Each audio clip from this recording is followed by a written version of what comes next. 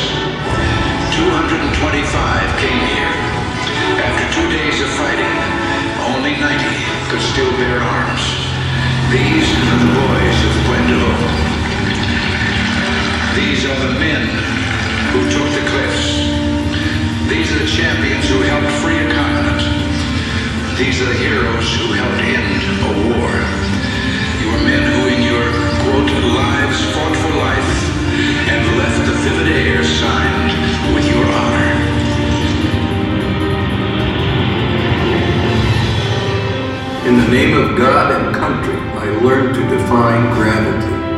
To honor my family, I lived in the belly of a beast. I fixed the hearts of iron monsters. I became a worm in the mud for dignity, For honor, for righteousness' sake. for God and country. I fought for you. I fought for you. For you. I fought for you.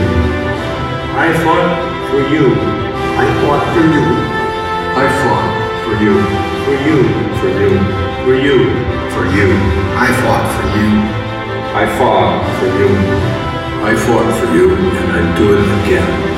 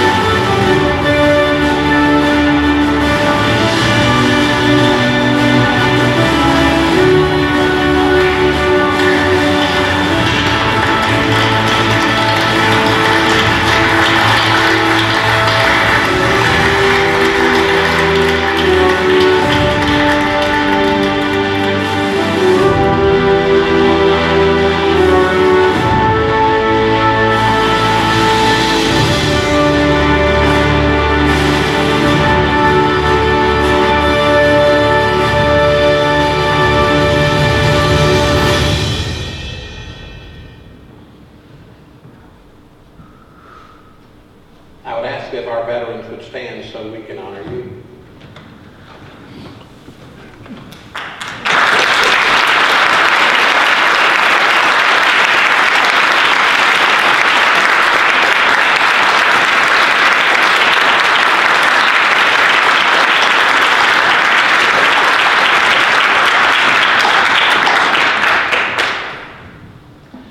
Words of thank you seem so insufficient, don't they? They do.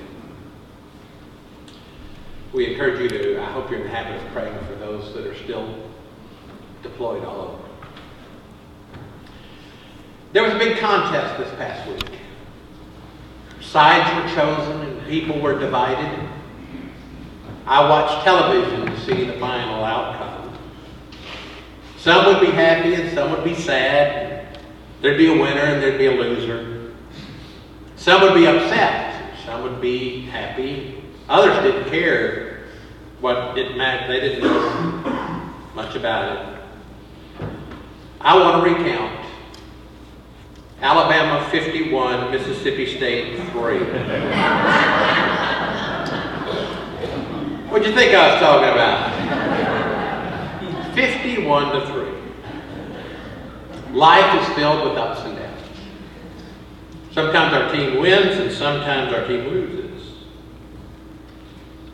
But to put it into perspective, no matter what team we're on, I am so thankful as a Christian. I am part of a kingdom that cannot be shaken. Cannot be shaken. That's in the book, by the way. Hebrews 12:28. Look what it says. Therefore, since we are receiving a kingdom that cannot be shaken, let us give thanks, by which we offer to God an acceptable worship with reverence and awe. We're receiving it today, and we will receive it when He calls us home. So today we're going to continue in our study in Ephesians 6, the full armor of God. We've made it to verse 17, which says, take the helmet of salvation and the sword of the Spirit, which is the Word of God. Before we talk about the helmet of salvation, let's pray together. Father, thank you for the kingdom that we belong to that cannot be shaken. And we will give thanks to you today. Open our eyes and hearts and ears, our souls to what you have to say for us.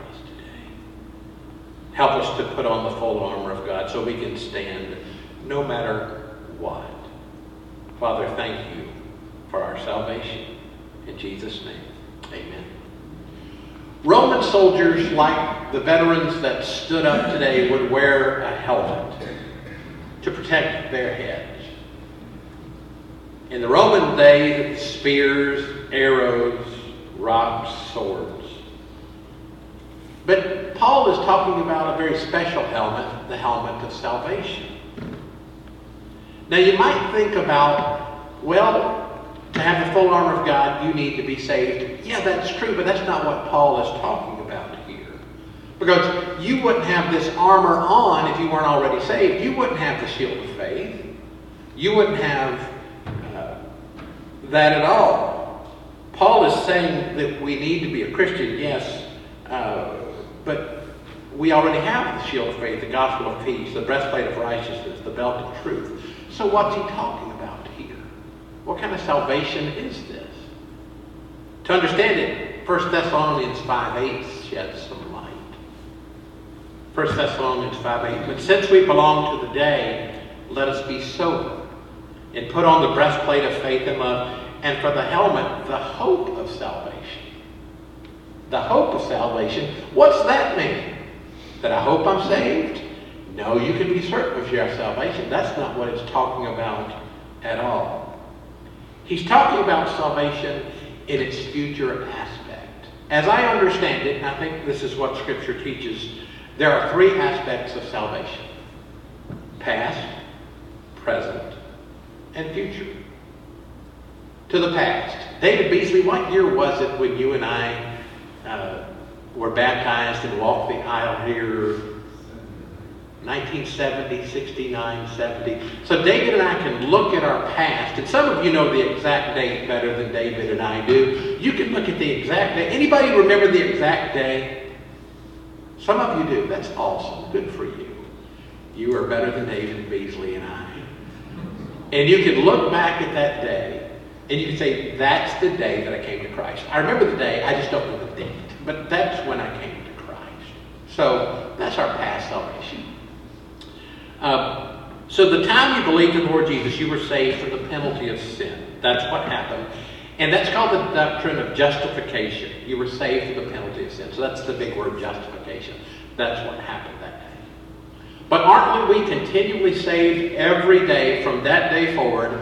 Aren't we continually saved from the power of sin? That once we gained our salvation, we're now free not to sin, not to give in to the power of sin. That's the current phase we're in if we're breathing. And that's sanctification. So we've had justification, we were forgiven for our sins. We have sanctification, which helps us every day to resist sin. And there's a third phase of salvation. That's when we're going to be free from the presence of sin. And that speaks of glorification. That happens when we leave this kingdom and go to God's kingdom. So justification, sanctification, glorification, past, present, and future. So this term that Paul is talking about, the helmet of salvation, is talking about all three of these. So you've been saved, you're being saved, and you will be saved. That's what is going on. Romans 13:11 says this to help us understand. Besides this, you know what time it is, how it is now the moment for you to wake from sleep, for salvation is nearer to us now than when we became believers. What's that talking about? Salvation is nearer to us now than when we became believers. We had salvation then. Well, this is the glorification. This is the final phase. So when we put on the helmet, we're talking about a confidence that we have been saved, that we are being saved, and that we will be saved. And that's quite a helmet to put on. It's very, very necessary. Think about this. If you're not sure if you're saved, or if you think you can lose your salvation, or if you're not sure there's a future salvation, you are very ill-equipped to engage in battle, aren't you? You're not going to be much of a soldier. If you're not sure you can win, you'll very likely turn into some kind of a coward who flees from any kind of threat at all. But if you fight the evil knowing that the ultimate victory is God's, it makes a huge difference. Put it into this perspective because we've all seen this. You ever dealt with somebody that's given a prognosis by the doctor? And they might say, well, you're not going to make it. And have you ever seen somebody give into that saying, okay, and they just turn it off like that? Or have you seen somebody fight it and live and live and live, and their doctor dies and they're still living? Have you seen that? I have seen that. I've seen people give up, haven't you? And then I've seen people refuse to give up. The mindset is so very, very important. But Scripture teaches us when we put on the helmet of salvation, we can't lose. That's the promise of Scripture. The 15th chapter of 1 Corinthians is about death. It's about the death of a believer. And when we get towards the end of it, verse 57 says this, but thanks be to God who gives us the victory through our Lord Jesus Christ. That's the third part. That's the glorification. That's heaven. And that's the older we get, the more we look forward to that completion of our salvation. When we have that promise of invincibility, it changes the way that we're going to approach battle. But discouraged people, people think that the devil might be so very powerful that he can usurp God. They think he can mess up everything. They think they can lose their salvation. Well, they're not going to have the confidence to fight. But when you put on the helmet of salvation, you will. Paul had on his helmet when he wrote these words in 2 Corinthians 4, verses 8 to 10. Paul said about his life, which was tough, "We're afflicted in every way, but not crushed. Perplexed, but not driven to despair. Persecuted, but not forsaken. Struck down, but not destroyed. Always carrying in the body the death of Jesus, so that the life of Jesus may also be made visible in our bodies." What Paul is saying here is that we can take it all because we know what's ahead of us. You can get through anything when you put on the helmet of salvation because you know what's ahead of you.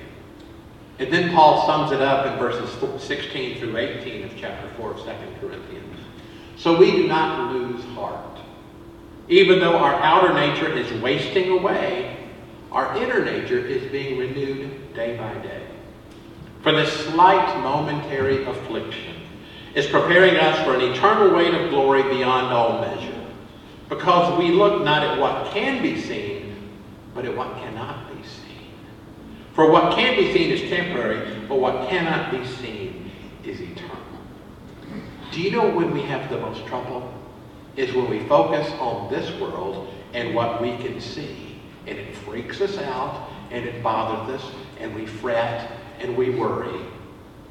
And God said, you know, there's something else you need to look at. What cannot be seen? What cannot be seen is eternal. And so the helmet of salvation is absolute confidence in God and His promises. And here are a couple of promises about you if you are a Christian. John 6:37 says, "Everything that the Father gives me will come to me, and anyone who comes to me I will never drive away." So He's got you. John 10:27 to 29. "My sheep hear my voice. I know them. They follow me. I give them eternal life, and they will never perish. No one will snatch them from my hand. What my Father has given me is greater than all else, and no one can snatch it out of the Father's hand." You have security. If you know Scripture, you know I have to go to Romans 8 now, beginning at verse 31, about your security and my security when we put on the helmet and have our mind in the right way. What shall we say about these things? If God is for us, who is against us? He who did not withhold his own Son, but gave him for all of us, will He not with Him also give us everything else? Who will bring any charge against God's elect? It's God who justifies.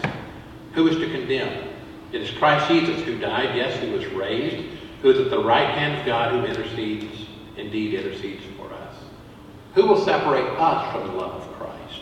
Will hardship or distress or persecution or famine or nakedness or peril or sword? As it is written, for your sake we have been killed all day long, we are counted as sheep to be slaughtered. No, in all these things we are more than conquerors through Him who loved us.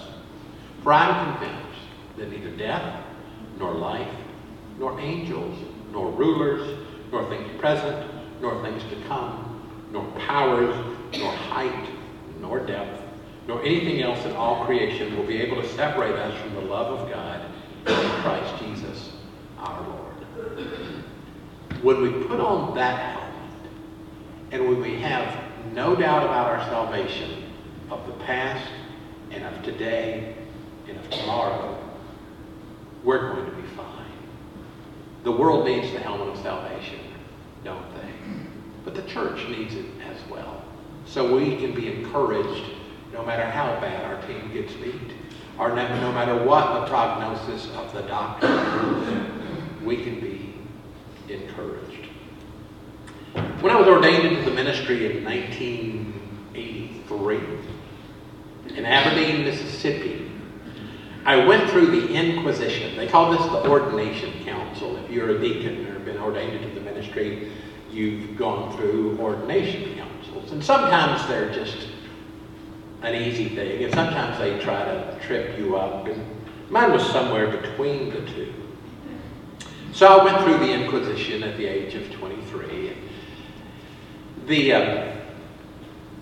One of the questions I'll never forget, and I remember who asked me to, was this: David, if you ever decide to leave the ministry, will you bring your ordination papers back to First Baptist Church of Aberdeen, Mississippi? And I thought that was a strange question. And I remember looking at Mr. Reddick and I said, you know, this isn't a fad I'm going through. This isn't something that I'm just going to try for a while. I gave my life to Christ, and I'm not going to quit. Fortunately, I've been prepared. Fortunately, I've been prepared in this place. Well, from people like Linda and Johnny Gresham, who put up with us as we were youth, or Bill and Kay Hall, who put up with us when we were youth. The teachers I've had, many of them already in glory. I was equipped. I was prepared. So are you. Put on the helmet of salvation. And no matter what comes your way, we will see the most important, the kingdom that cannot be shaken, the things we cannot see, but we know are there. Let's pray together.